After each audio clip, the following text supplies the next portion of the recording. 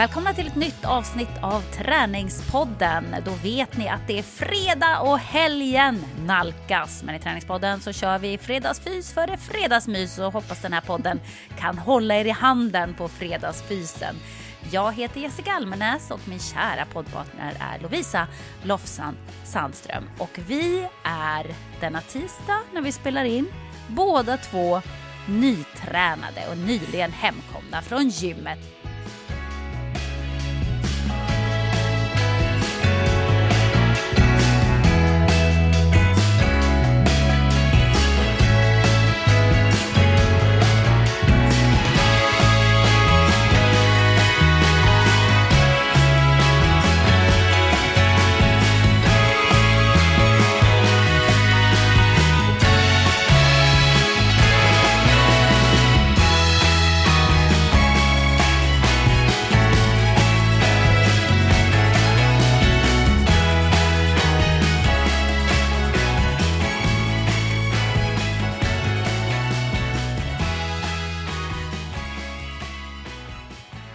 Där vi faktiskt träffades, som vi ju inte gör så ofta i fysisk person. Nej, och till skillnad från typ alla andra tisdagar när vi poddar så är jag nyduschad. Alltså jag höll på att förhandla med mig själv. För om jag tränar på morgonen eller förmiddagen och sen ska köra ett pass till på eftermiddagen och ändå bara är hemma timmarna däremellan och sitter och jobbar med datorn. Alltså... Jag kör ju ingen dusch däremellan utan jag bara byter träningskläder eller ens det om jag ska köra. Ja, men det är så tråkigt att duscha. Alltså det är så tråkigt att duscha. Nej, det är inte min favoritsyssla. Och då tänkte jag var så sugen på att göra säsongspremiär på längdskidor ute i Ågesta. Och så höll jag på att förhandla med mig själv. Ska jag inte? Sen bara, nej. Idag blir det inte. Så då tog jag duschen och nu har jag liksom jeans. Jag höll på att säga trosor och strumpor, men det har jag alltid. Och en vanlig svart tröja på mig. Jag tror att det var nästan ett år sedan eller flera år sedan när jag poddade i människokläder. Gud vad härligt. Jag har faktiskt inte hunnit duscha för jag kom ju ganska nyligen hem. Men däremot har jag hunnit äta för att jag har ju då fått lite backning av min kära sambo. Backning och bassning? Ja, både och faktiskt. Han tycker att jag då äter för dåligt. Och för lite. Och jag är så här, nej men snälla du. Jag kämpar ju med mitt eviga, jag måste gå ner 3 kilo. Du vet, den som jag har sagt nu i Träningspodden i 133 000 år ungefär. Så att jag är så här, jag kan ju omöjligt äta för lite. Jag måste äta för mycket. Och han bara säger till mig så här, nej. Du äter helt fel. Men du äter för lite mat. För då har ju han då på sin nya... Han går ju ständigt på sån här träningskurs. För han ska ju då bli mastercoach som det heter. Där man får coacha på högsta nivå. Det vill säga ute i Europa och Champions League och landslag och allt vad det är. Så där, inspirerande för övrigt. Det är det verkligen. Och han verkar ju få lära sig skitmycket intressant. Han var iväg en vecka nu i Göteborg här i början av året. Och kom hem liksom fullproppad med nya kunskaper. Och då gav han mig en liten lista. Innan han ens sa vad det handlar om så sa han så här: känner du igen dig i något av det här? Nu ska vi få höra många symptom. Ovanligt trött. Svårt att sova eller sover mer än vanligt. Fler sjukdagar. Svårt att bli frisk exempelvis från förkylning. Skador och eller fler känningar.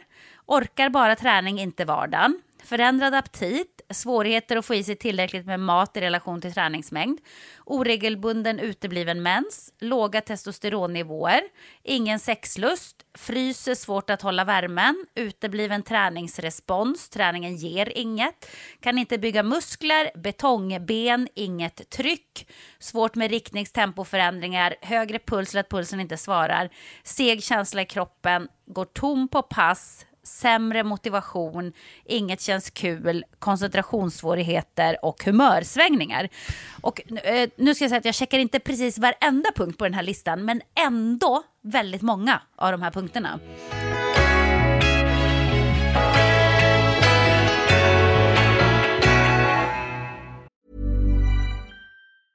Hey, I'm Ryan Reynolds. Recently, I asked Mint Mobile's legal team if big wireless companies are allowed to raise prices due to inflation. They said yes. And then when I asked if raising prices technically violates those onerous two-year contracts, they said, "What the f*** are you talking about, you insane Hollywood ass?" So to recap, we're cutting the price of Mint Unlimited from $30 a month to just $15 a month. Give it a try at mintmobile.com/switch. $45 up front for 3 months plus taxes and fees. Promo rate for new customers for limited time. Unlimited more than 40 gigabytes per month. Slows full terms at mintmobile.com. Hey, it's Ryan Reynolds, and I'm here with Keith, co-star of my upcoming film, If, only in theaters May 17th. Do you want to tell people the big news? All right, I'll do it. Sign up now and you'll get unlimited for $15 a month and 6 months of Paramount Plus Essential Plan on us. mintmobile.com/switch. Upfront payment of $45 equivalent to $15 per month. Unlimited over 40 gigabytes per month. Face lower speeds. Videos at 480p. Active Mint customers by 531.24 get 6 months of Paramount Plus Essential Plan. Auto renews after 6 months. Offer ends May 31st, 2024. Separate Paramount Plus registration required. Terms and conditions apply if rated PG. Och då sa han så här, ja, det är som jag misstänker, du har energibrist. Och så visade han mig då bild på hur mycket jag ska äta på en dag om jag tränar på den dagen. Och då är det har han utgått då från min vikt och sådär. Och när jag såg på den bilden, alltså det var ju så sjukt mycket mat på den bilden. Jag var så här, men snälla, om jag äter det där så går jag upp 10 kilo. Han bara, nej, det här är den energin och näringen som du behöver för att du ska orka träna och få bästa resultat av träningen. Och det var liksom ett lite uppvaknande för mig när jag förstod att han kanske faktiskt har rätt. För att ibland så fyller jag ju i sån här Lifesum, du vet, skriver upp vad jag äter och så. Och jag ligger ju alltid i underskott på kalorier då, för man kan lägga in träningen där också. Jag ligger ganska mycket underskott på kalorier, men när man då vill bli av med de där 3 kilorna som man tycker att man borde bli av med, då är man ju lite nöjd när man ligger i underskott på kalorier. Ja. Det är många vill ju liksom, det bästa, det är att ligga underskott. Ja. Och tänka om så här, nu är jag duktig. Ja, men man ska ju också, har man ju fått lära sig att man ska ligga på 7000 kalorier i underskott för att gå ner 1 kilo. Och då är det ju så här, vad bra, idag hade jag 1200 kalorier i underskott. Men då blir det lite tokigt för att man kanske inte får båda grejerna som man vill ha. Alltså om jag vill ligga på 7000 i underskott i kalorier, då kan jag ju inte räkna med att få träningsresultat eller ens orka med att träna på bästa sätt. Och jag kan inte räkna med att få den återhämtningen jag ska ha om jag inte får i mig tillräckligt mycket näring. Så det var lite grann av ett uppvaknande för mig faktiskt. Och jag har ju varit väldigt mycket sjuk, väldigt mycket skadad. Mer än normalt tror jag.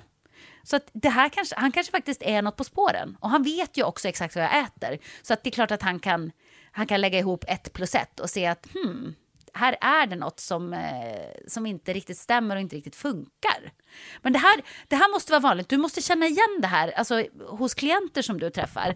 Att man vill ha den där lilla viktnedgången kanske eller vad det är. Men man vill samtidigt ha träningsresultat och så blir det liksom krock däremellan på något sätt.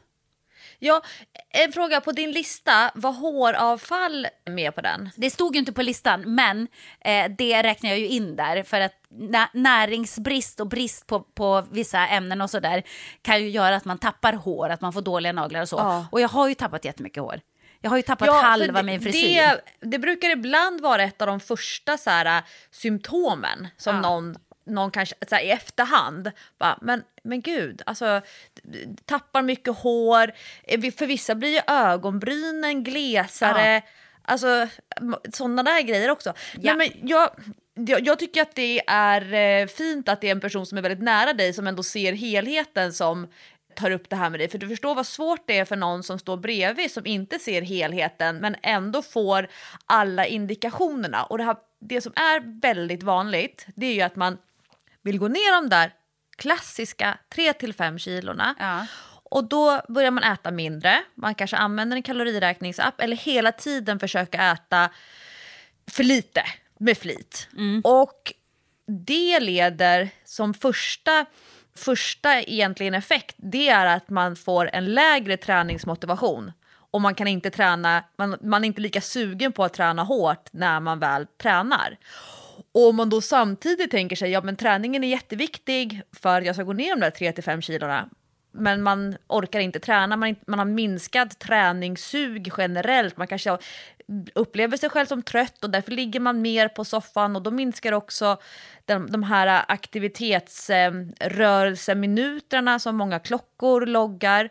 Och sen så blir det så att visst, du drar ner på energiintaget, men då kommer kroppen och hjärnan reglera så att energiutgifterna också minskar. Att kroppen är liksom så här smart på det sättet. Ja. Och när jag nu tittar så här, om de dagarna eller veckorna som när jag åker iväg på träningsläger nu på jullovet och vi ska åka 2 längdpass om dagen och jag så här, dessutom ska vara en väldigt bra ledare och ha tålamod med barn och ungdomar. Alltså jag äter så mycket de dagarna. Dels så äter jag lite extra dagarna innan och alltså det är gigantisk frukost med gröt. Och sen när det är lunch på restaurang då äter jag en vanliga huvudrätten, varmrätten och sen så tar jag 3-4 pannkakor med sylt och grädde eller smör och socker som ett efterrätt till den här lunchen. Och sen tar jag mellanmål innan andra passet och sen tränar vi och sen så kanske jag äter 2 ballerinakakor direkt efter passet när jag kommer tillbaka till stugan och sen äter jag den här riktiga middagen.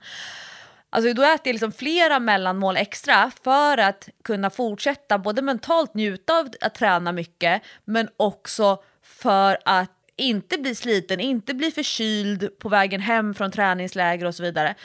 Och skulle jag ligga på 6, 7, 8 pass, inte träna varje dag men ibland träna 2 gånger om dagen i vardagen, då behöver man äta ganska mycket och man måste också, det här som många missar, vara ganska noggrann med det du äter. För att ska du äta mindre mat för att få i dig färre kalorier men du har fortfarande samma näringsbehov, då måste du äta noggrannare för att få in lika mycket vitaminer och mineraler fast på mindre mängd. Och då blir det ju liksom en ännu svårare ekvation. Så ja, jättevanligt. Och den här konstanta önskan och viljan efter och strävan efter att ligga på energiunderskott för att gå ner i vikt och samtidigt tänka att man ska få resultat av träningen, det brukar inte vara särskilt hållbart långsiktigt. Och det är då man hamnar i de här perioderna. Liksom, man kanske går ner 3-5 kilo och så blir man nöjd och så slappnar man av och så går man upp igen. Och så bara fan också, nu måste jag börja träna igen, börja äta nyttigare och så går man ner och så orkar man inte men man har ändå liksom tyckt att man har fått resultat och så slutar man och så går man upp igen. Och så kanske man ligger i 2 sådana loopar per år eller 3 på 2 år, så kanske man sen börjar se det här mönstret. Och du Jessica, du är ju inte en person som ligger på soffan.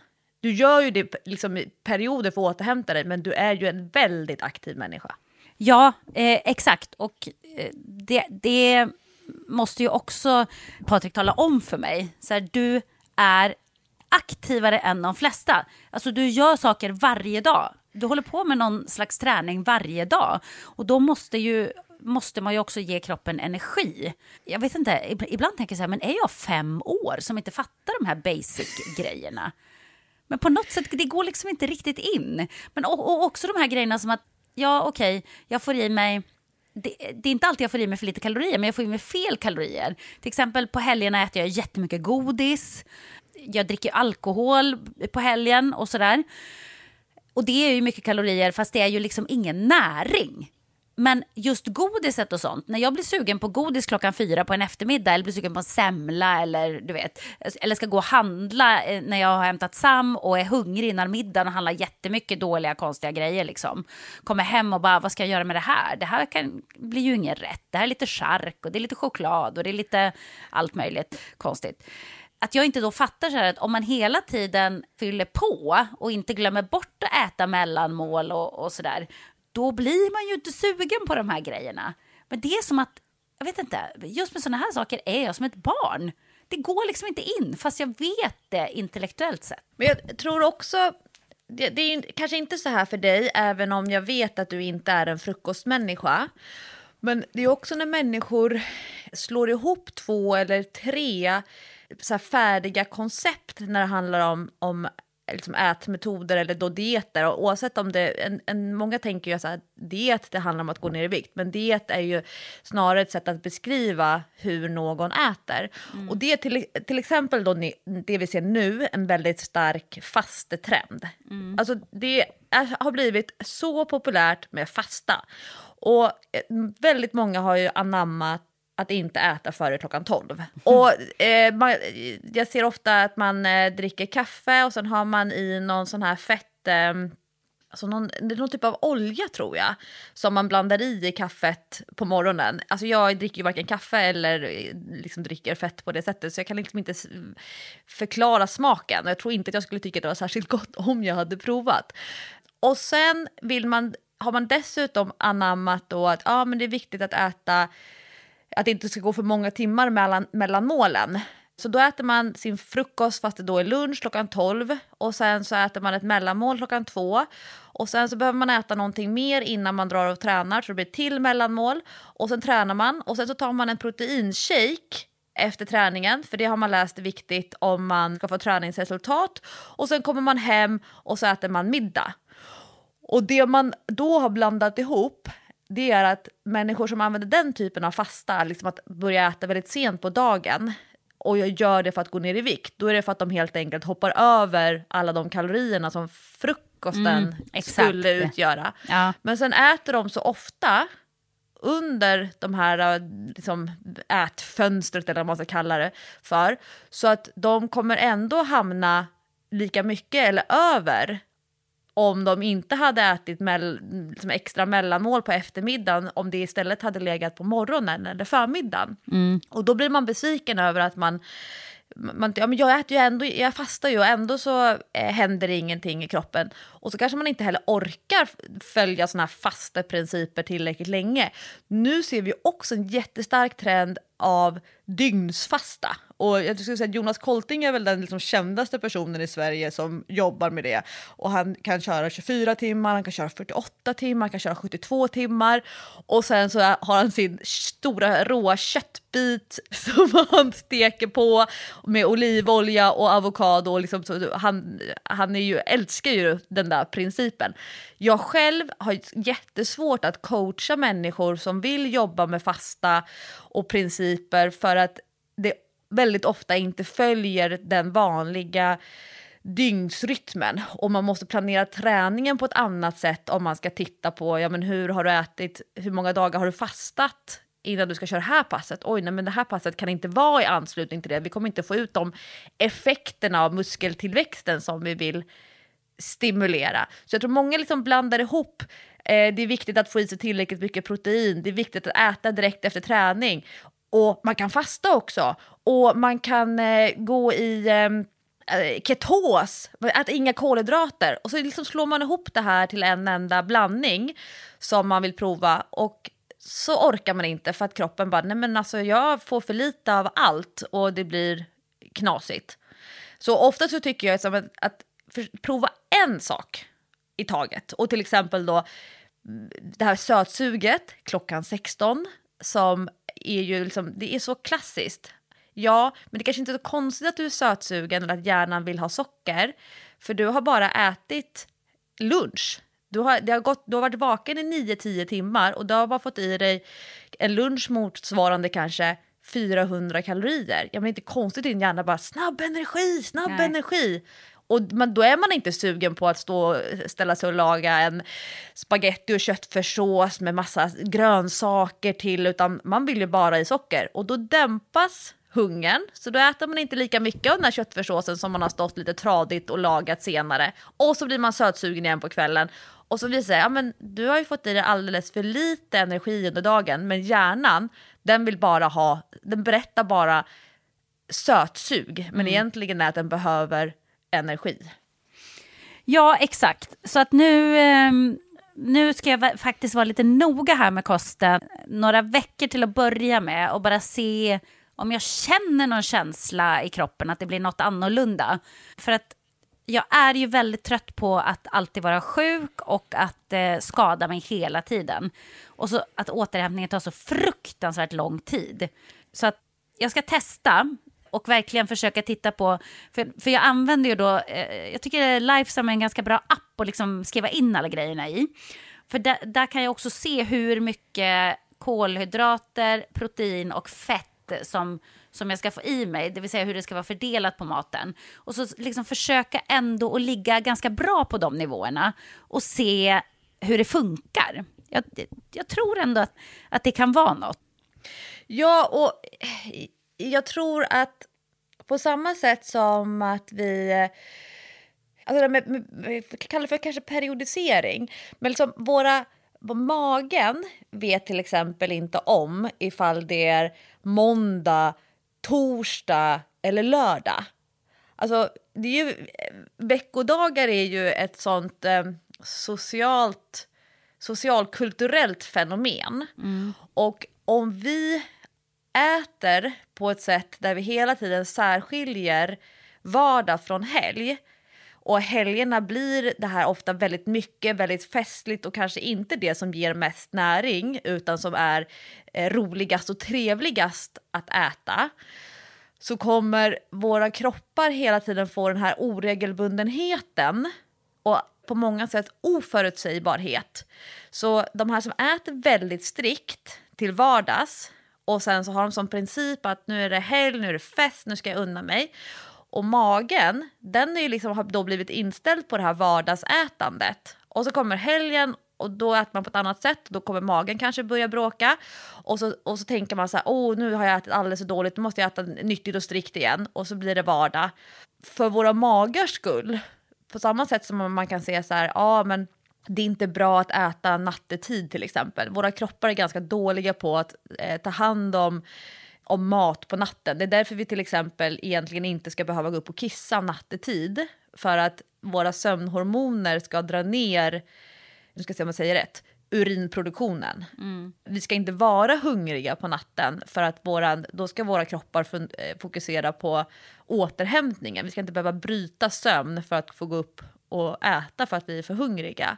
Och på samma sätt som vi behöver perioder av återhämtning så har man också sett att mage- och tarmsystemet kan också behöva perioder av återhämtning. Och det är det som skulle vara liksom de här hälsobeläggen för vissa typer av periodiska fasta till exempel, som då inte är av religiösa skäl. Men att balansera vardag och helg till en mycket jämnare nivå, på samma sätt som vi kanske tittar på stegräknarappen.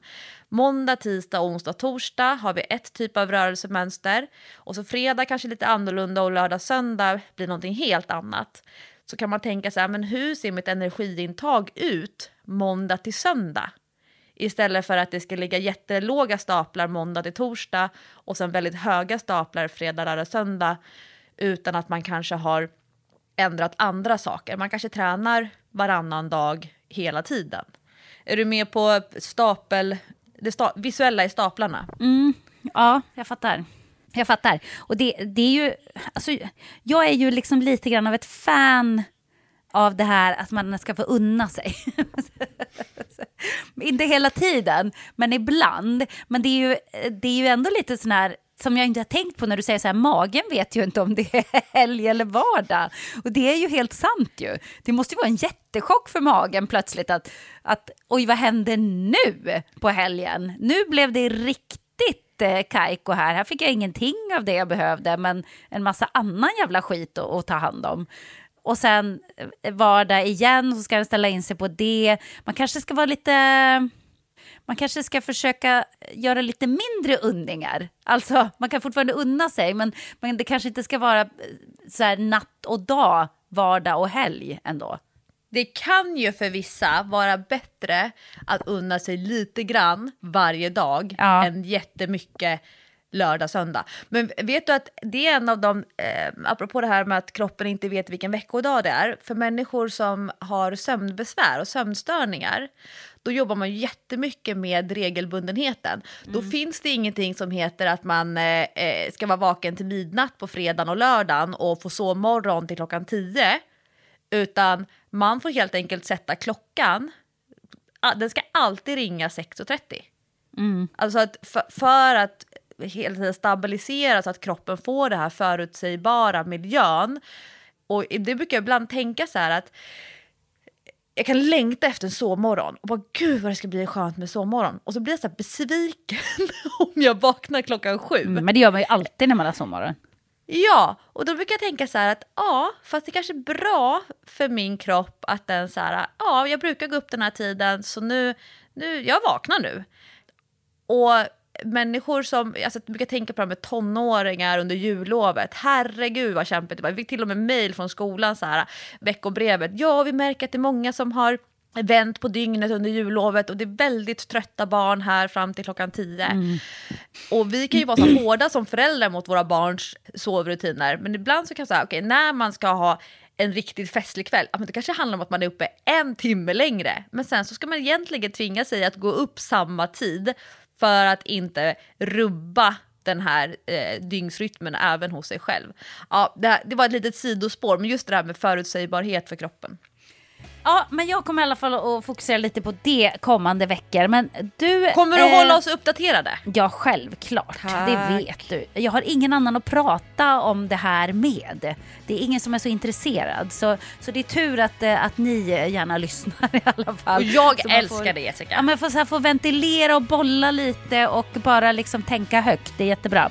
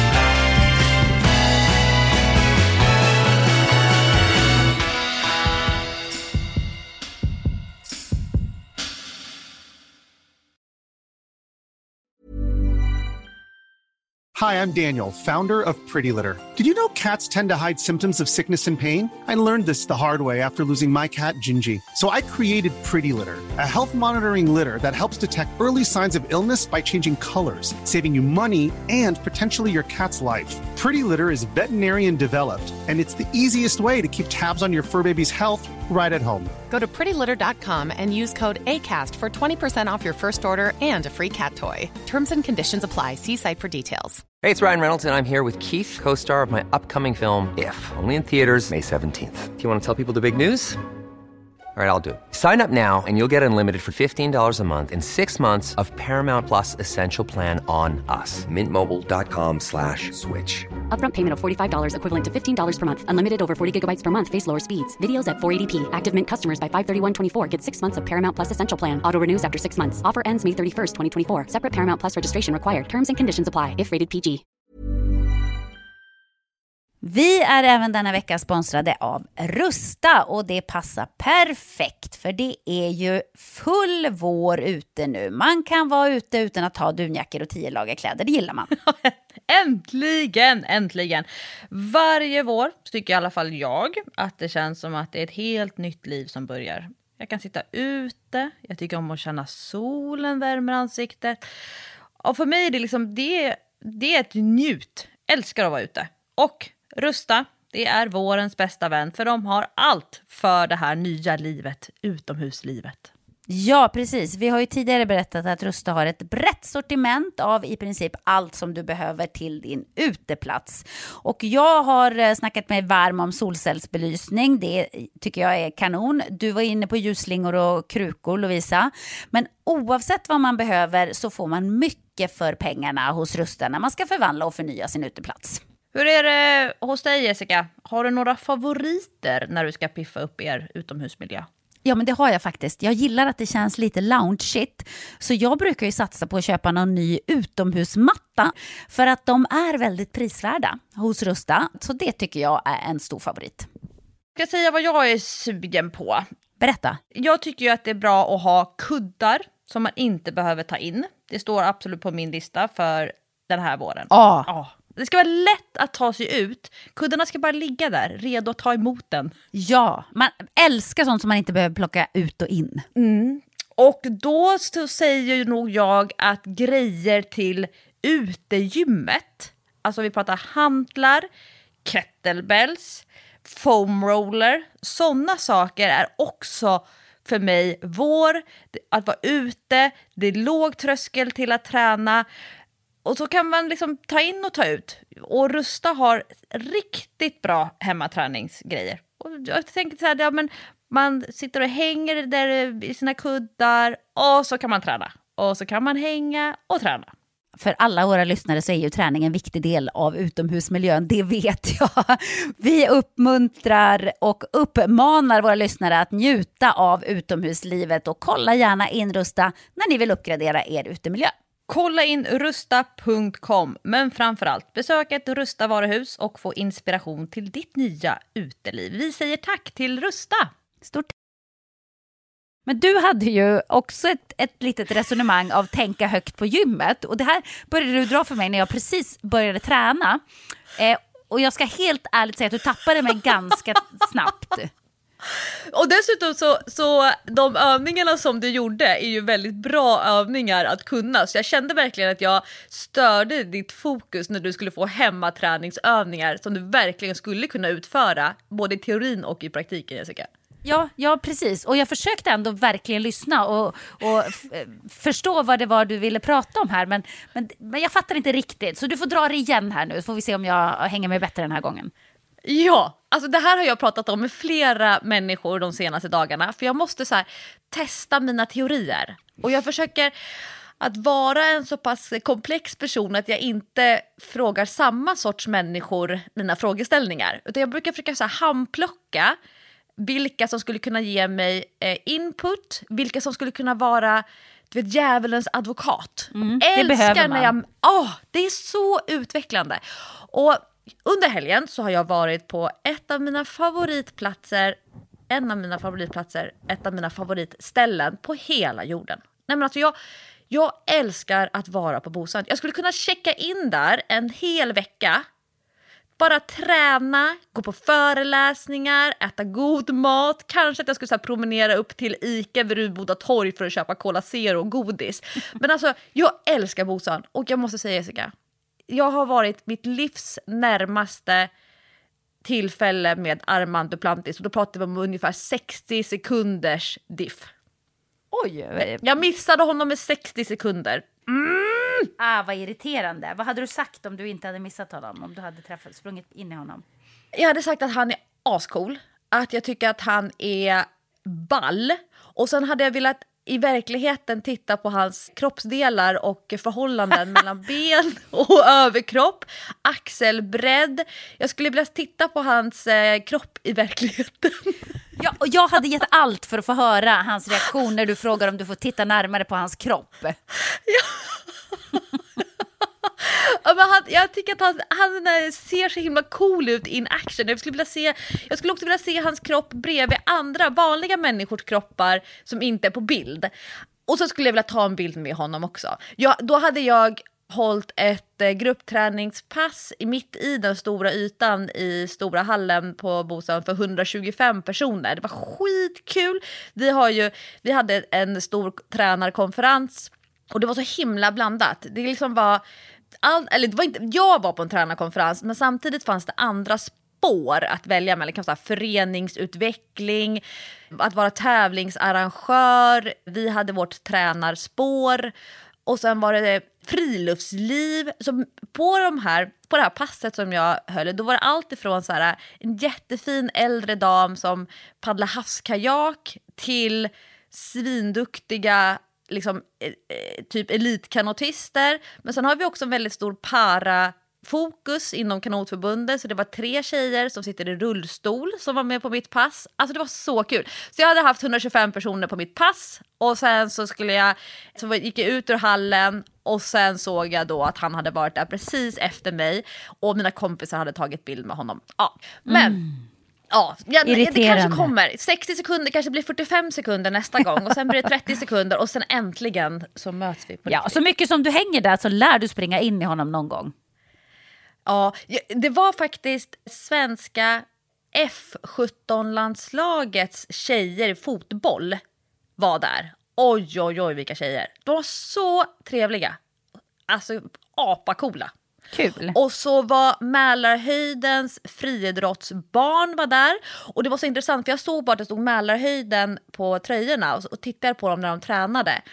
Och så tänkte jag, de körde fysträning. Och jag undrar, det kan inte vara fotbollsspelare för de var alldeles för atletiska. Kan det vara gymnaster? Nej, det är inte den typen av fysträning som de gör. Och sen så pratade jag med tränarna några dagar senare. Och då frågade jag, shit, men vad är det för idrott era ungdomar håller på med? Ja, det är friidrott. Det var det vi tänkte. Atletiska, allround, bra kroppskontroll. Jag tror de yngsta kanske var 9 och de äldsta var 14-15. Så himla kul. Men jag skulle föreläsa på Bosön. Och då var det ett föreläsning där jag tillsammans med Alexander som jag åkte på den här elittränarkonferensen. Motsvarande det som Patrik håller på med fast han kör på handboll och jag håller på med kanotinriktningen. Då skulle vi ha en föreläsning som handlade om den resan som vi gjorde till Spanien. Och så hade vi rubriken var en internationell utblick. Så vi hade valt ut 4 teman från alla de här dagarna som vi ville ta med oss hem till Sverige och prata vidare om. Vilket innebär att det var en föreläsning som inte handlade om att vi skulle tycka och tänka. Utan vi skulle liksom återberätta vad någon annan har sagt på sin föreläsning. Mm. Och det brukar inte jag göra på det sättet. Så att vi hade förberett oss väldigt noga. Och det innebar att jag satt och detaljgranskade slides som vi hade tittat på under föreläsningen för att kunna använda den sliden, liksom, det är ju så här källhänvisning och så, men sen så sätta ihop det med våra bullets. Och då var det ett skämt när vi var i Spanien. Det här har jag inte pratat om i Träningspodden, så nu kommer det inte bli någon repetition för att jag har trösklat så himla mycket från den här elittränarkonferensen. Men det var ett skämt som gick mig över huvudet och jag fattade inte att det var ett skämt. Och jag hatar när skämt går mig över huvudet. Alltså, jag kan ju tycka att det är kul med skämt som man måste klura lite på för att förstå att det är roligt. Den typen av humor är ju spännande. Och när Hans och jag, min man, när vi träffades i början, då fick han liksom bara bush, göra, du vet, sån här med trummor och symbol för att säga, Lovisa, det var ett skämt. Och de skämten som... Jag vill gärna liksom kunna skratta spontant till skämt. Och när jag fattar ett skämt först 3 månader senare, då kan jag känna mig så bäng. Men ofta så tänker jag när 3 månader senare, det är ganska länge. Och då blev det jätteroligt. Men vet du känslan när skämt flyger över huvudet? Det är en jättejobbig känsla. Ja, man känner sig korkad. Ja, och ofta så beror det på att man saknar grundkunskaperna. Och det här skämtet då, som jag började prata med dig om idag på gymmet, i förbifarten när du körde fågelhunden och du körde Magil curl up heter den här crunchövningen du fick träna på.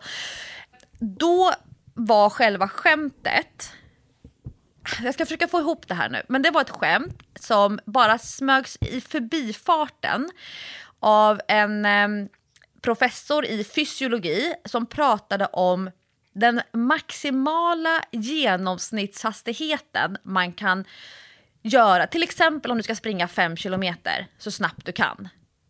Vad är det egentligen som styr din maximala genomsnittshastighet på 5 kilometer? Och då är det en modell. Jag ska förklara den här modellen lite senare. Men det är en modell och sen så kommer det ett litet sidospel som då handlar om att men det är inte bara alla de här faktorerna som spelar roll. Det kommer även in någonting som kallas för ANCAP. Och ANCAP, jag kommer återkomma till det. Det är en förkortning för anaerob kapacitet. Men ANCAP är också en förkortning för anarkokapitalism eller anarkokapital. Och det här skämtet flög mig långt över huvudet och jag fattade inte det förrän jag satt och granskade och försökte förstå.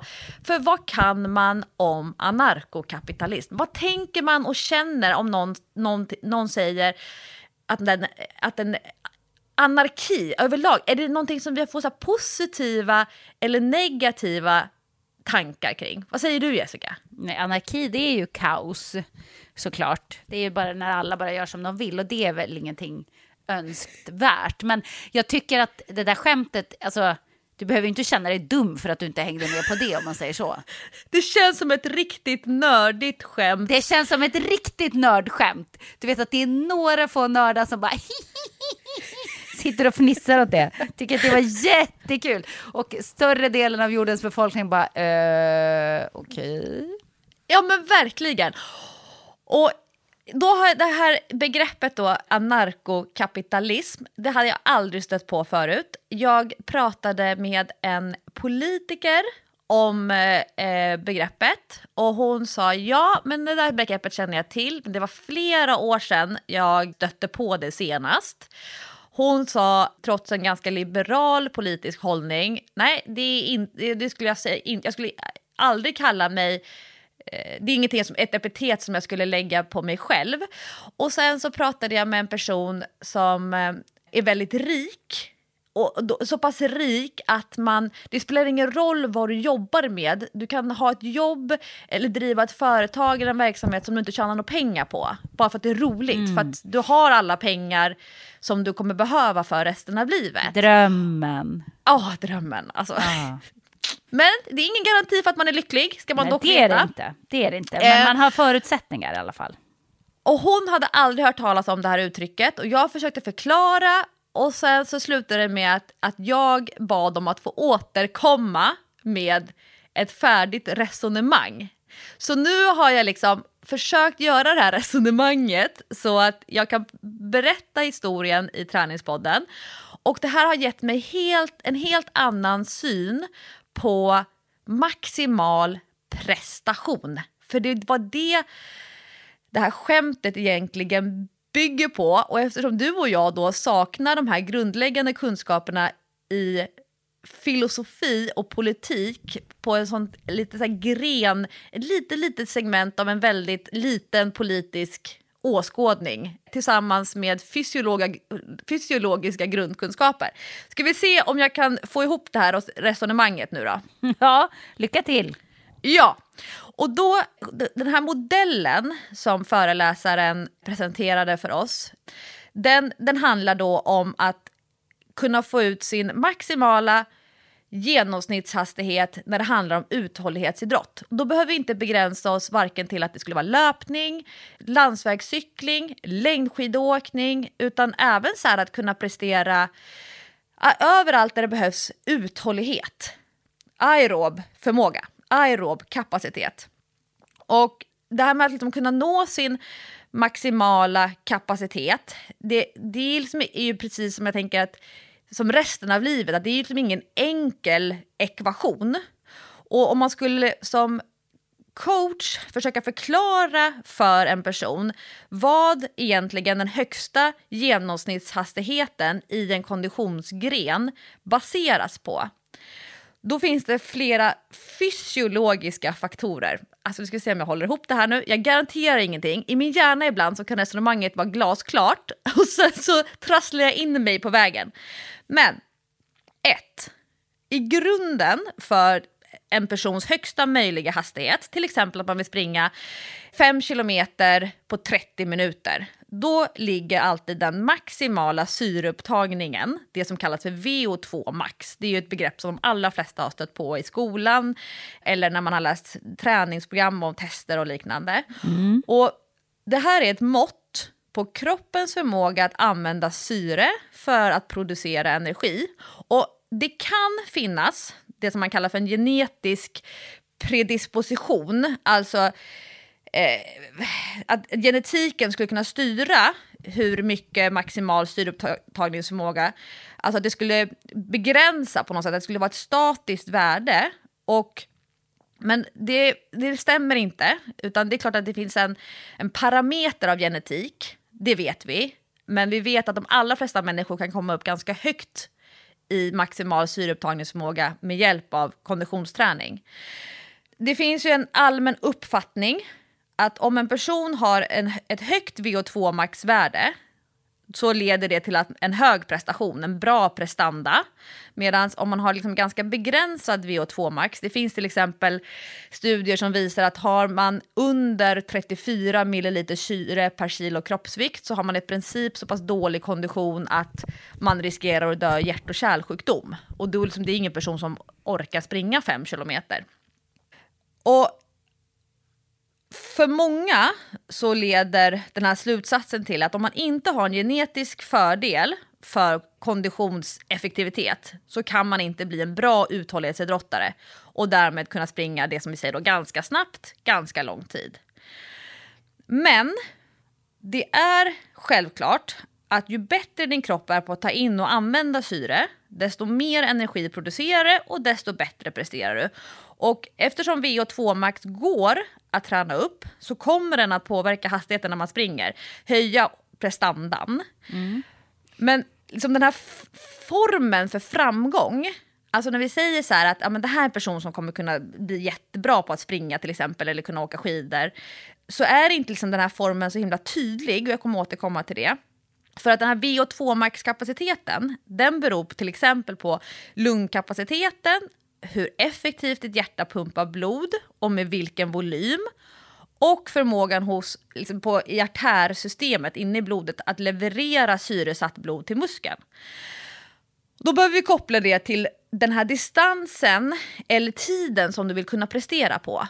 Vill du kunna springa i 2 timmar, då kommer det in som en parameter för vilken hastighet du kommer att kunna hålla.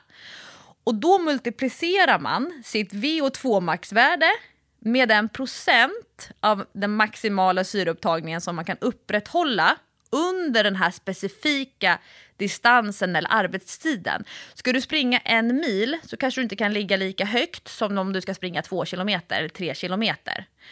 Och om man säger liksom en uthållighetsidrottare då, oavsett gren, som är i typ bättre form, den kan behålla en högre procentandel av VO2 max medan man tränar eller medan man tävlar, eftersom den vältränade personen, den har ett hjärta som pumpar mer blod och levererar mer syre per hjärtslag.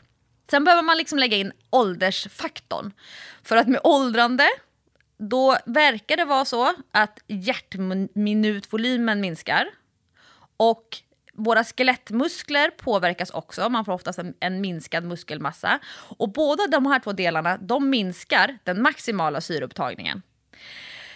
Dessutom, det man behöver liksom ha koll på, det är vilka mått man använder. Så att man gångrar sin VO2 max med procenten av kapaciteten av VO2 max som man kan ligga med. Liksom ligga och utföra arbete på. Och till exempel så kan 2 personer som har samma VO2 max, en nybörjare och ett proffs, de kan springa 1 mil med väldigt stora differenser på procent av maximala syreupptagningsförmågan, och därmed så kommer resultatet bli olika. Så man kan inte säga ja, men båda de här personerna har samma kondition, samma syreupptagning, då borde de kunna springa på samma tid. Och då summan av den ekvationen, det här är så avancerat, då, den kallar man, alltså på svenska så skulle jag vilja översätta det till som din presterande syreupptagningsförmåga.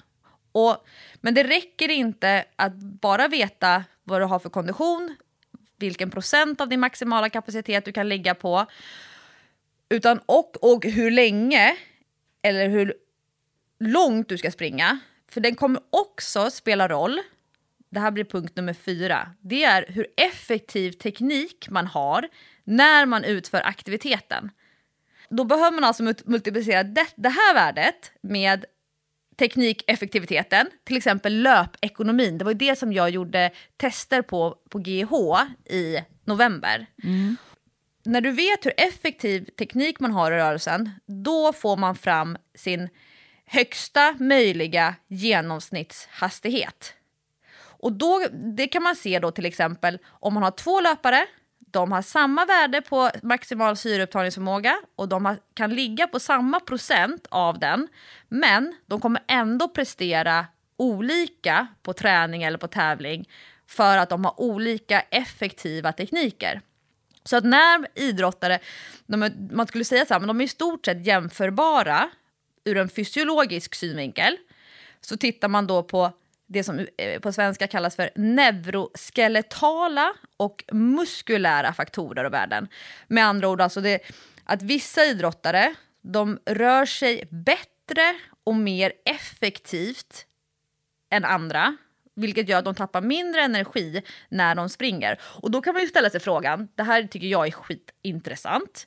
Hur kan man bli mer effektiv som löpare eller mer effektiv som skidåkare? Och när jag tittar på längdåkare som, om det är en duktig löpare som ska lära sig åka längdåkning eller längdskidor. Alltså det är så dålig teknik så att det går åt så mycket energi trots att de ligger på samma syreupptagningsvärden som någon som är bra på att åka längdskidor. Då kan man tänka så här. Vet man nu vilken som är den högsta möjliga genomsnittshastighet om man skulle prova att springa snabbt länge, typ idag, om jag skulle göra ett Cooper-test på ett löpband? Nej, för det är nu skämtet kommer. En lång väg fram till skämtet. Grundkunskaperna, herregud. För hastigheten kommer också påverkas av din anaeroba kapacitet, ANCAP, samt ditt anarkokapital, också förkortat som ANCAP. Och då undrar man ju, vad tusan betyder anarkokapital? Och jag har aldrig hört uttrycket tidigare, och jag har absolut inte hört det i träningssammanhang. Då var jag tvungen att läsa och jag hamnade på sådana suspekta sidor, så då har jag tänkt så här, men jag håller mig till Wikipedia för att det är ändå liksom, det känns ändå hyfsat stabilt. Och så försöker jag någonstans fatta kopplingen till träning. Och då på Wikipedia så står det så här om anarkokapitalism, eller vad vissa kallar det för marknadsanarkism. Och det är en form av individualanarkism. Och när man börjar komma in på det här med individen, då kan jag ändå känna så här, okej, det handlar om individer, kanske inte så mycket kollektiv. Och det är en politisk filosofi som förespråkar ett statslöst samhälle med privat äganderätt. Alltså jag är helt lost, jag fattar ingenting. Och så står det att sann anarkism, det här hävdar alltså då anarkokapitalister, de måste motsätta sig alla former av hierarkiska system och auktoritära strukturer. Och anarkokapitalister, de ser den fria kapitalismen som grunden för ett fritt samhälle. Jag ser fortfarande inte riktigt kopplingen till att prestera på träning eller att göra en bra tid på ett lopp. Nej, och inte jag heller. Nej, alltså, du förstår vad min hjärna på dagarna och på kvällen när jag ska gå och sova, sånt här min hjärna bara ligger och loopar. Det är därför så skönt att få prata med dig och så att alla som lyssnar på träningspodden, att att jag får utlopp för de här resonemangen. Och då var det någon som hette Rothbard, jag tror att det uttalas så. Han definierade oreglerad kapitalism som fredligt ömsesidigt utbyte, till skillnad från, då som motsatsen kanske då, korporativism, som han definierade som ett hemlighetsfullt partnerskap mellan näringsliv och regering som utövar våld för att underminera den fria marknaden. Fortfarande så känner jag så här, nej, jag måste djupare. Och då stöter jag på ett begrepp som jag tror mer sätter huvudet på spiken i det här sammanhanget, nämligen då träning och tävling och prestation. Och det är ett begrepp som heter självägarskap. Och nu börjar jag så här, det är självet som äger. Och självägarskap, eller det som det också kallas för individens självständighet eller individuell autonomi, det är konceptet om att individen äger sin egen kropp och sitt eget liv. Detta enligt naturrätten. Självägarskap, det är ett centralt begrepp inom anarkismens mer individualistiska inriktningar. Den liberalismens fader, nu hamnar jag med så här minnesflashar till gymnasiet när jag läste filosofi A. Alltså det var inte den kursen som jag fick högsta betyg i. Liberalismens fader John Locke skrev 1689 att, nu blir det engelska. Every man has a property in his own person. Och att individen has a right to decide what would become of himself and what he would do, and as having a right to reap the benefits of what he did. Och då tolkar jag det alltså som att man har rätt att skörda resultatet av sina framgångar. Och då tolkar jag det här så här. ANCAP, den faktorn som då styr din förmåga att nå din högsta möjliga genomsnittshastighet, handlar om att du tar ansvar, alltså din förmåga att kunna ta ansvar för din kropp och din hjärna under prestationen. Och då tänker jag så här, som exempel, att kunna pressa sig, att kunna ta ut sig maximalt. Man kan till exempel använda Borgskalan. Det här är ju, jag är aldrig så stolt som svensk när Borgskalan lyfts fram i internationella sammanhang, där man skattar sin trötthet, till exempel i benen när man springer, eller skattar sin trötthet i överkroppen. Man kan skatta sin trötthet i andningsmuskulaturen och lungorna, men så kan man också skatta sin trötthet i hjärnan. När man ska göra en maximal prestation, hur trött i hjärnan blir du av att ligga så här högt? Jag tänker också att det påverkar din förmåga att kunna vara taktisk, att kunna disponera sina krafter, att ha pannben, att ha det som man säger om någon som har jävlar anamma.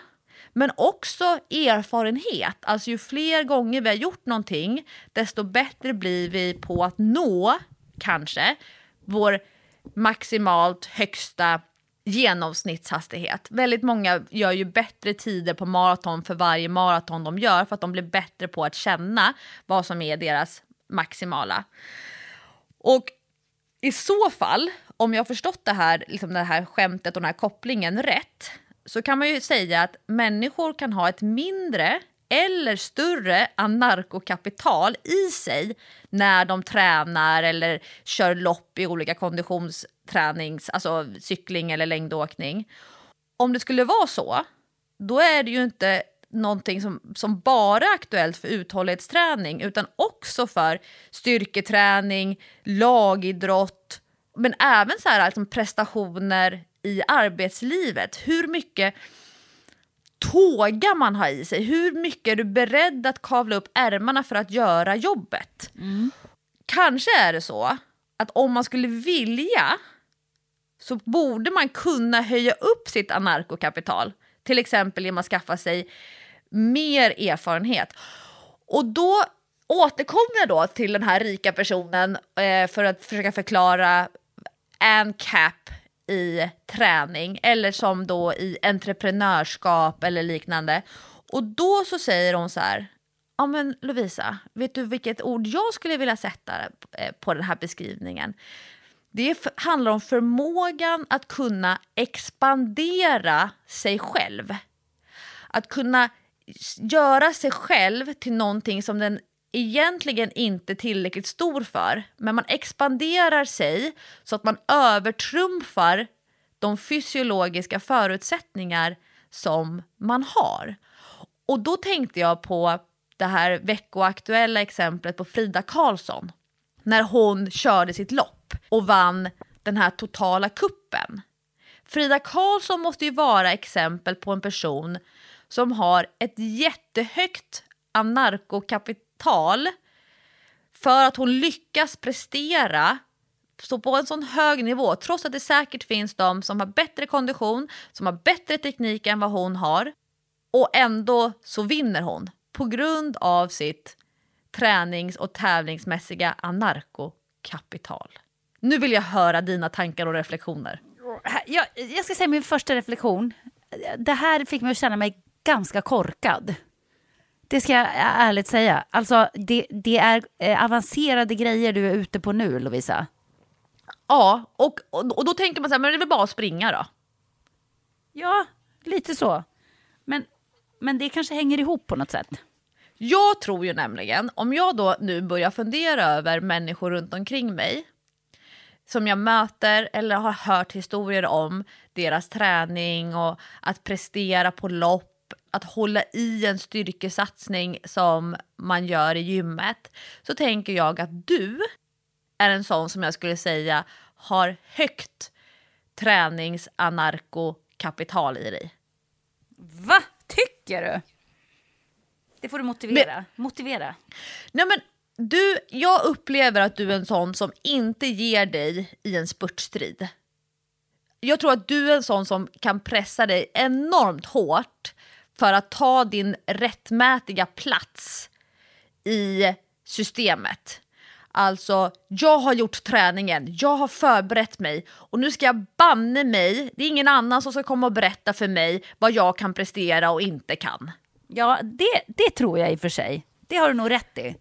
För det här bygger ju på en princip om att alla människor har möjlighet att slå sig fram utan våld på en fri marknad där varken staten eller en regering, alltså ska man tänka en övermakt eller andra människors tankar och åsikter, inte får påverka eller ska kunna påverka individens förmåga att kunna lyckas och skörda sina framgångar. Medan om jag tänker på mig själv, jag ger alltid upp i en spurtstrid. Om jag blir... Varför gör du det? Nej, men jag har tydligen lågt anarkokapital i träning.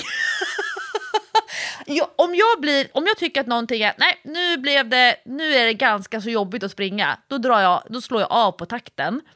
Men att en annan person som jag vet att jag kanske slår på ett lopp fortsätter hålla det höga tempot. För jag har inte den mentala trycket i mig att tycka att det är värt att pressa på. Så det handlar liksom om en mental kapacitet snarare än den fysiska kapaciteten. Ja, men då köper jag vad du säger faktiskt. För det där kan jag hålla med. Men jag blir förvånad över att du skulle ge upp i en spurtstrid. Alltså jag skulle ju springa tills jag stupade. Ja, och jag tror att de gångerna som jag har sett dig på basketplanen, där har du ju ett enormt kapital. Det kan ju tjejer som är 20 centimeter längre än vad du är, som är större än vad du är, starkare, yngre, mer muskler än vad du har. Och du menar på, men hörni brudar, på den här marknaden, där har alla möjlighet att hålla på med frihandel. Så du tar ändå din rättmätiga plats som du anser i det här systemet som är på basketplanen. Medan någon annan skulle ha tittat på den här personen som är större, starkare, längre, yngre och backat. Då har man lågt anarkokapital i idrott. Ja, det är ju väldigt många som tycker att man är helt galen som håller på att spela basket i min ålder. Men vet du vad, jag tänker aldrig när jag spelar basket på att jag är gammal. Inte? Aldrig. Alltså jag känner det ju ibland, jag får ju ondare i kroppen än vad ungdomarna får och sådär. Men jag tänker aldrig, varför skulle de vara bättre än jag? Jag är gammal så de borde vara bättre än jag. Det finns inte i mitt huvud. Nej, för det är just det där med, om man tittar på tabeller så kommer det ju alltid in kön. Det är alltid tabeller för kvinnor och män. Och då ligger ju alltid kvinnors tabeller lite lägre än männens. Och sen så kommer ålder. Och då förväntas man alltid, har du samma värde som en 25-åring fast du själv är 50, så kommer du klassas in högre. Där pratade vi om när du höll på med din klocka för något år sedan. Så kunde du ju se att du hade kondition som en 30-åring till exempel. Eller var det 25-åring? Jag kommer inte ihåg vad det var. Så just det där med kön och ålder. Jag vet att det finns undantag, typ i gymnastik. Då tror jag att det är så här tvärtom, att man har högre krav på tjejer än på killar. Men jag är inte helt säker på hur det skulle gå till. Kanske att det skulle vara någonting i konståkning också. Det här klassiska idrotter där kvinnor anses ha det lättare än män. Gymnastik har man ju inte samma tävlingsgrenar exakt. Manliga gymnaster har ju den där tunga grejen som de ska snurra på. Du vet, när de har händerna under sig och så ska de liksom sätta spinn på en fidget spinner. Men de har ju romerska ringar har väl inte damer, tror jag inte. Nej, det har de inte. Det vet jag i alla fall att bara män har. Kvinnor har väl också den här, de går på balans på en sån här bom. Ja, exakt. Och det tror jag inte killarna gör. Nej. Men jag ska inte, jag har i alla fall inte sett det på tävling. Kanske inte. Ja, det är i alla fall lite skillnad är det faktiskt. Men det jag tänker då, alltså varför var det här ens relevant? Jo, för jag funderar över alla de här människorna som tränar men ändå inte når det som man kan tycka är en rimlig nivå med tanke på hur mycket de tränar. Så kanske det är så att det snarare är hjärnan som de ska försöka träna och då kanske då expandera i tankesättet för att kunna få ut det som skulle kunna vara potentiellt sett sin maximala genomsnittsprestation att höja sig. Det kanske är så att vissa människor tränar sina muskler och hjärta och lungor mer än vad de använder hjärnan för att få ut prestationen. Och det kanske är det som på många sätt skiljer elitidrottare från oss vanliga människor. Jag har nämligen tittat lite på tv och sett den här som många tipsar om, tennisdokumentären på Netflix som är samma producenter som gjorde de här snabba bilarna dokumentären, att de följer ett visst antal tennisspelare på någon världstour. Jag har precis börjat kolla. Men då tänker jag så här, de där människorna, jädrar vilket anarkokapital de har som klarar av den här man mot man och kvinna mot kvinna jobbiga prestationen. Alltså jag minns när jag var med på gladiatorerna att stå öga mot öga med min motståndare. Det var det värsta jag kunde utsätta mig för. Det var fruktansvärt jobbigt. Medan andra är ju liksom, det är en kamp på liv och död och jag ville typ bara backa från det här gatloppstunneln som man skulle igenom eller den här plattformen man skulle brottas på. Medan du, Jessica, du är med, nej nu jävla blir det kamp. Ja, jag spelade faktiskt min första basketmatch igår. Första basketmatchen sen 1 oktober. Jag har inte spelat match sen 1 oktober. Förstå hur mycket jag hade längtat. Förstå hur peppad jag var. Alltså, det var inte av denna jord. Det var adrenalin. Ja, det bara kröp i min kropp. Jag ville så gärna spela. Jag var så peppad och taggad. Och det var jättekul. Alltså egentligen så har jag ju kanske inte hunnit träna så mycket som jag hade velat innan jag spelade match. Men det gick bra. Och jag fattar inte hur det här går till att visa. För jag kände ju så här första basketträning, jag har Sveriges sämsta kondition. Men igår tyckte jag fan inte ändå att jag hade det. Alltså lungorna. Det är ditt anarkokapital, Jessica. Ja, men det kanske är det. Jag vet inte. Det gick bra. Jag blev trött i benen. Det blev jag. Men jag har ju inte kunnat styrketräna så mycket och sådär. Så att jag köper det. Men ändå så här, jag har inte tappat så mycket styrka som jag trodde. Jag kan slå en passning. Jag kan skjuta helt normalt med höger hand. Jag vet inte. Jag kände mig i mycket bättre form än jag trodde att jag skulle vara. Det var jäkligt kul. Alltså, älskar ju det där. Jag älskar det där att få spela basket och få vara en del av ett lag igen. Och nu är jag tillbaka. Det är så jävla skönt. Håll nu tummarna för att jag inte skadar mig igen. För då vet jag fan inte vad jag gör alltså. Det var men apropå det här anarkokapitalet då. Det här blir vårt nya trendord. Nu ska du få höra en brud som har det. Vi har pratat om henne förut i Träningspodden. För att jag är ju så imponerad av Nina Barresso. Du kommer ihåg Nina Barresso? Basket-Nina. Ja, hon och jag är lika gamla. Vi var med i juniorlandslaget samtidigt. Vi är ju födda 75 då och ska i år fylla 48 blir det till och med. Och Nina spelar ju fortfarande på jättehög nivå. Hon spelade ju länge i ligan. Det var bara något år sedan hon slutade i ligan. Men hon spelar fortfarande i basket-ettan då med Huddinge. Och hon brukar lägga upp så här sin statistik efter matcherna. Och hon har ju alltid otrolig statistik. Så man bara säger, nu har hon gjort 20 poäng, det är ju sjukt liksom. Men en match som hon la upp här om veckan, alltså jag tappade hakan. Tänkte det här är fan inte sant. Då hade hon nämligen gjort 40 poäng, 16 returer, 10 steals, 8 assist. Alltså, det är så sjuka siffror så att... Har hon varit överallt på planen då? Ja, men alltså Hon då... måste ha täckt jättestora ytor. Ja, men hon har ju gjort allt. Hon har gjort allt i sitt lag. Alltså hur hinner man ens göra allt det på en match? Alltså hon är så jävla bra fortfarande. Och hon har ju verkligen också det där. Hon bara kör. Hon tänker väl inte att det är någon yngre som är bättre än hon. Eller varför ska hon liksom backa? Eller vad 17, spelar ingen roll att hon är snart 48. För hon är bäst ändå. Det där är sjukt inspirerande. Jag blev så glad när jag såg det. Jag tänkte så här, kanina så kan väl jag. Alltså långt under henne och jag är absolut inte där, käre gode värld. Men att man ändå tycker att man får lov att ta den platsen. Varför inte liksom? Men det måste väl vara... Nu slår jag ihop dig och Nina. Det är en komplimang. Ja, verkligen.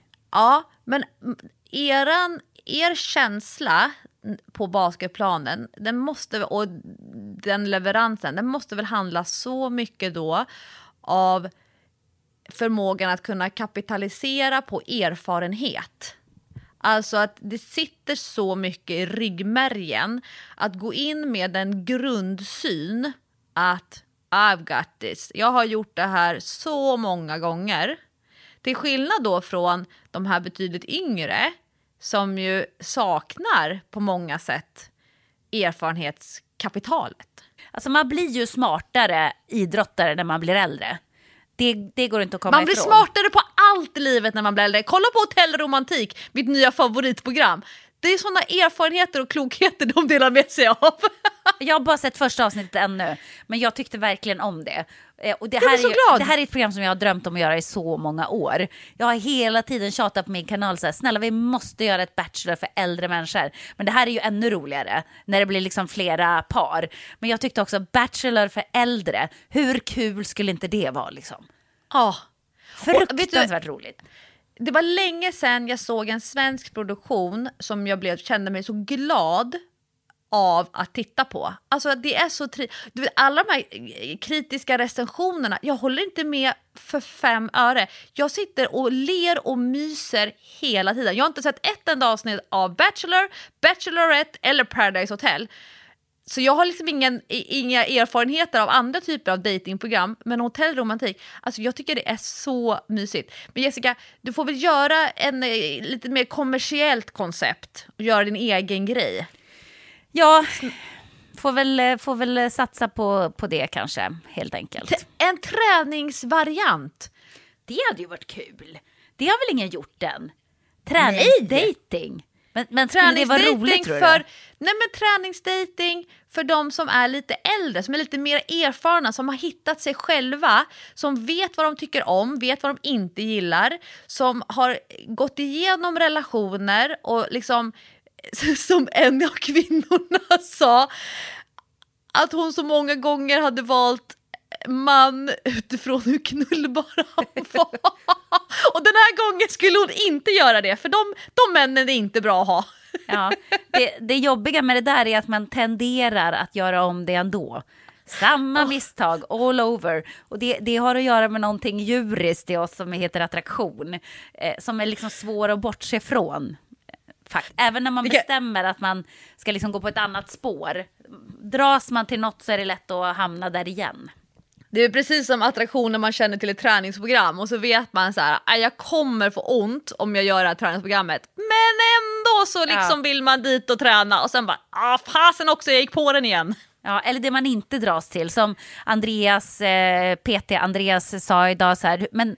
För jag hade så ont i ryggen efter basketmatchen. Jag får ont av att hoppa och sådär. Så jag säger, men hur mycket boll tränar du då för att hjälpa ryggen och motverka de här smärtorna i ryggen? Jag bara, inte så mycket. Och det är ju för att jag tycker det är så tråkigt.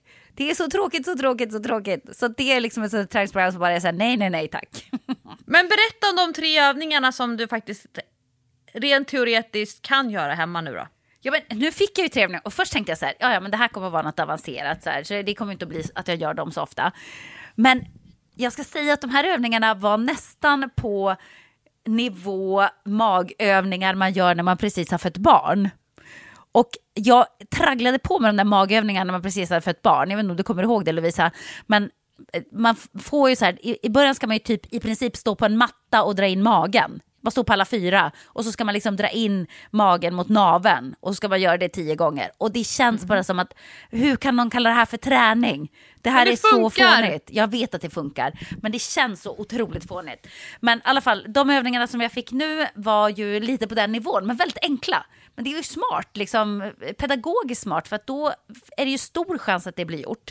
Och den första övningen var bräcka bältet. Och det jag älskar att du har egna namn på dem. Ja, ligga på rygg, andas in genom näsan, handen på naveln, känna att om ett ben skulle vara helt utsträckt och ett ben skulle vara lite upp, liksom halvt böjt om man säger. Och så när man andas in genom näsan så ska man känna att magen expanderar, helst åt alla håll, utåt och åt sidorna, alltså uppåt och åt sidorna. Och sen när man har hittat det läget, då ska man hålla andan, spänna magen, lyfta huvudet lite och så ska man ligga så och spänna i, ja, vad man nu känner för. 5-10 sekunder. 10 sekunder tror jag vi spände. 10, ja. Och så gjorde vi det 3 gånger. Inte så svårt. Sen var det sidoplankan, fast statiskt. Så att upp i sidoplankan, hålla i 10 sekunder och sen göra det typ, jag tror vi gjorde det 5 gånger. Man kan göra mer hemma. Jag tror att han mest ville introducera övningarna. Så att man kan ju liksom göra fler repetitioner. Och sen så var då den sista övningen, vad kallade du den? Fågelhunden. Fågelhunden? Jag fattar inte varför den kallas fågelhunden. Ja, fågelhundar ser ut sådär. Dog. Ja, men då fattar jag. Och den övningen, den är ju så då att man står på alla 4 och så sträcker man ut ena benet och man ska liksom inte peka med tån, utan det ska vara hälen som pekar bakåt, spänna rumpan och så sträcker man ut motsatt arm rakt fram och så håller man det, ja men säg då typ 10 sekunder och så många repetitioner man känner för. Och det här är ju väldigt enkla grejer som jag känner att jag kanske ändå kommer att kunna göra. Men vet du, Jessica, det kanske är så att det är någon som tycker att det här då, låter intressant. Man kan googla, allt är bra med Google, McGill Big 3. Det är McGill, han är en sån här träningsguru. Så det här är ett koncept med de här 3 övningarna. Jättebra. Men gud, jag visste inte att det här var ett koncept. Det är liksom som magövningarnas Big 5.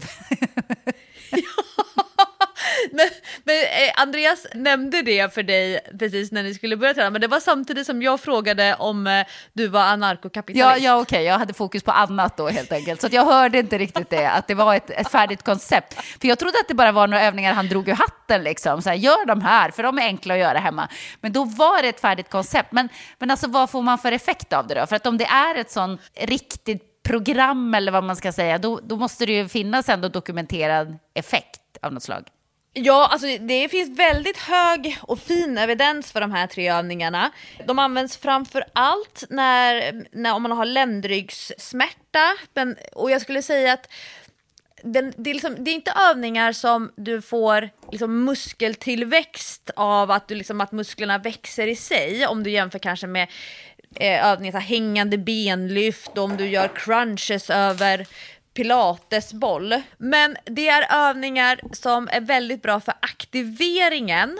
Man kan använda dem som en del av en prestationsinriktad styrketräning, till exempel om man vill bli bättre på att göra knäböj med stång, men man upplever hela tiden att bålen är den svaga länken, och samma sak i marklyft. Men sen för idrottare så tycker jag att de här övningarna är jättebra. Jag använder dem mycket hos mina klienter. Och om du tänker till exempel när du spelar basket, då kan du liksom inte springa runt på basketplanen och hela tiden tänka att du ska spänna magen. Det funkar ju inte. Och samtidigt så kan du inte heller vara förberedd på om det ska komma en tackling. Och det man vill åt också då med de här övningarna, det är liksom att få den här automatiska aktiveringen, att musklerna snabbt ska kunna slå på när det behövs. Så highly recommended. McGill Big 3. Härligt. Så alla som jag då som dels har problem med att komma igång med bålövningar och dels har ont i ländryggen, satsa på detta. Jag kommer att köra stenhårt på det här kommande veckor.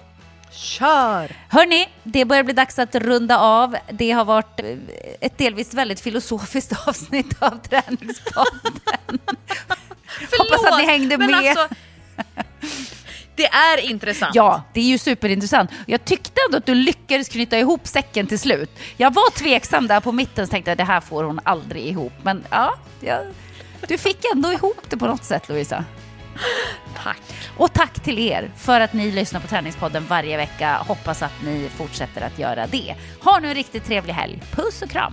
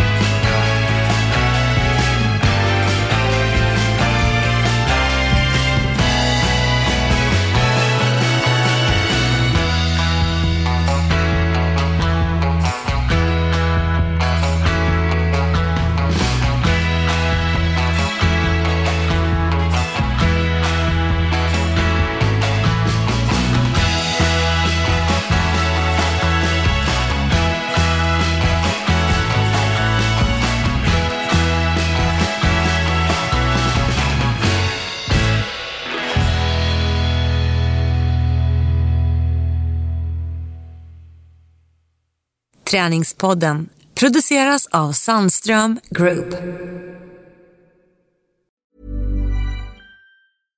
Imagine the softest sheets you've ever felt. Now imagine them getting even softer over time. That's what you'll feel with Boll & Branch's organic cotton sheets. In a recent customer survey, 96% replied that Boll & Branch sheets get softer with every wash. Start getting your best night's sleep in these sheets that get softer and softer for years to come. Try their sheets with a 30-night guarantee. Plus, get 15% off your first order at bollandbranch.com. Code BUTTERY. Exclusions apply. See site for details.